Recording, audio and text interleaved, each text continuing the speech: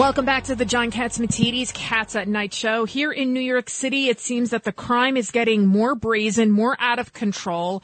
And then on top of it, so are the taxes. They want to implement another tax on the middle class with congestion pricing, forcing people to pay upwards of $23 a day just to come into Midtown Manhattan.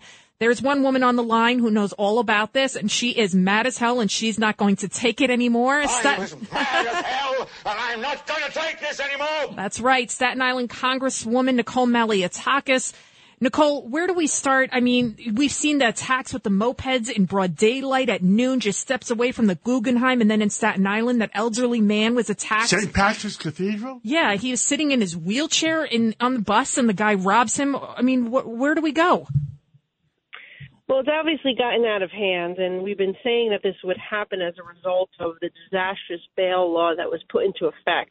There's a number of laws that have been put into effect. The bail law that keeps releasing people over and over again, despite the fact that somebody could have a dozen, 2 dozen, 3 dozen arrests. They could be continuously committing the same crime. They will still be released back onto the street under Governor Hochul's radical bail law that she refuses to fix, quite frankly. And that is, I think, one of the biggest issues in this campaign cycle is those of us who want to fix that law and those who refuse to do so. And then you have the raise the age law, which has actually played a major role in this. The raise the age law, at the time I was in the state legislature, when they passed it, we called it, the Republicans had called it the Gang Recruitment Act, because basically we said that they were going to get young people to do their dirty work because they would not be prosecuted as adults. And that is exactly what has happened. A lot of these robberies that are occurring or car thefts or carjackings are being committed by people under the age of 18 because they go to family court instead of criminal court, and then they have their records sealed when they turn 18.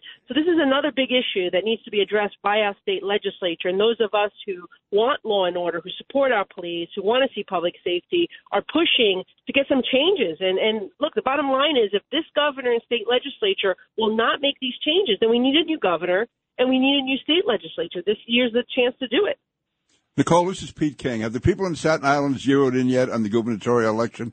Do they realize what the stakes are between Lee Zeldin and Kathy Hochul? I think they do. As a matter of fact, Governor Cuomo had won my congressional district twice, and I see Lee Zeldin trending this cycle. And so I do believe, in fact, Lee Zeldin's going to be out on Staten Island tonight. We're about to have a rally with him shortly. And that is one of his top issues, public safety. And you know what? 3/4 of New Yorkers say public safety is their number one issue. And if that's the case, they should be voting for Lee Zeldin. So I do believe that people understand that this is truly a referendum on what's been happening. It's not just the crime, but as you mentioned, it's the cost of living that is skyrocketing in New York. It is now the congestion pricing, which the governor is trying to ram through with the MTA without doing due diligence and in conducting a thorough economic and environmental impact statement. It's these migrant buses that are coming to New York. And again, I'm the daughter of immigrants, and I appreciate those who want to come here for a better opportunity, but not this unsustainable mass immigration that is illegal, people crossing over illegally. And now New York. Besides that, they're bringing the fentanyl across the borders, and they've killed 140,000 Americans in the last 12 months. You're right, John. It is the number one killer of Americans up to 45 years old, 18 to 45-year-olds. The number one killer.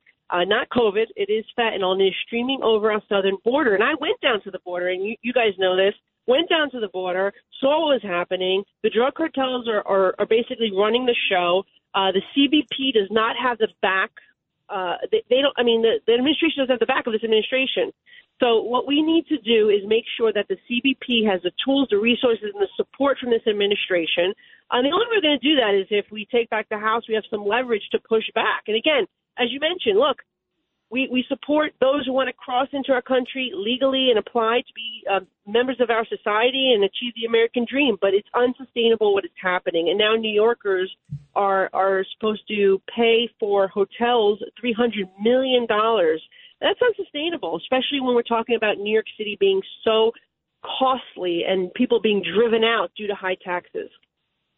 Nicole, is there anything Congress can do about the congestion pricing, like dealing with the Are they Department of waiting? By the Transportation? way, are they waiting for the federal government to give them money on the congestion pricing?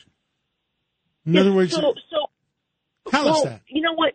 I think, John, the MTA received billions of dollars in federal aid, which is why we're asking that question: where is it going? And I have a bill that I've just introduced that would require a federal audit by the DOT, the Department of Transportation on the federal level, Inspector General, to see where is this money that we're giving them, the federal government giving the MTA, where is it going? But yes, I do believe there is an opportunity for us to stop the congestion pricing, and this is the plan. If enough people testify right now, because hearings are taking place, they're accepting online comment, if enough people testify and say that they are trying to ram this down our throats without a proper evaluation and study of the environmental and economic impacts, I believe that the Federal Highway Administration will step in here and slow this thing down and make them do a thorough study to see what the consequences are, because this is they're going to bring the city to a halt. They're going to bring the Cross Bronx Expressway to it's at a halt already. It's going to be at a super halt. It's going to go nowhere. And then all the congestion will be right around above 60th Street. I mean, we saw this happening in London, and they're trying to get rid of it. Exactly. So, Congresswoman Nicole Malliotakis, thank you for everything that you do for our city, our state, our country, and anything you need. Just reach out to us. Thank you. Well, thank you. Just go to www.mta.info/CBDTP, Central Business District Tolling Program, /comment. That's what we need people to do. We need as many people to go to that website and submit a written comment saying that we need the MTA to do its due diligence. Keep up the fight, Nicole. I think we'll be able to help. Thank you, guys. Appreciate it.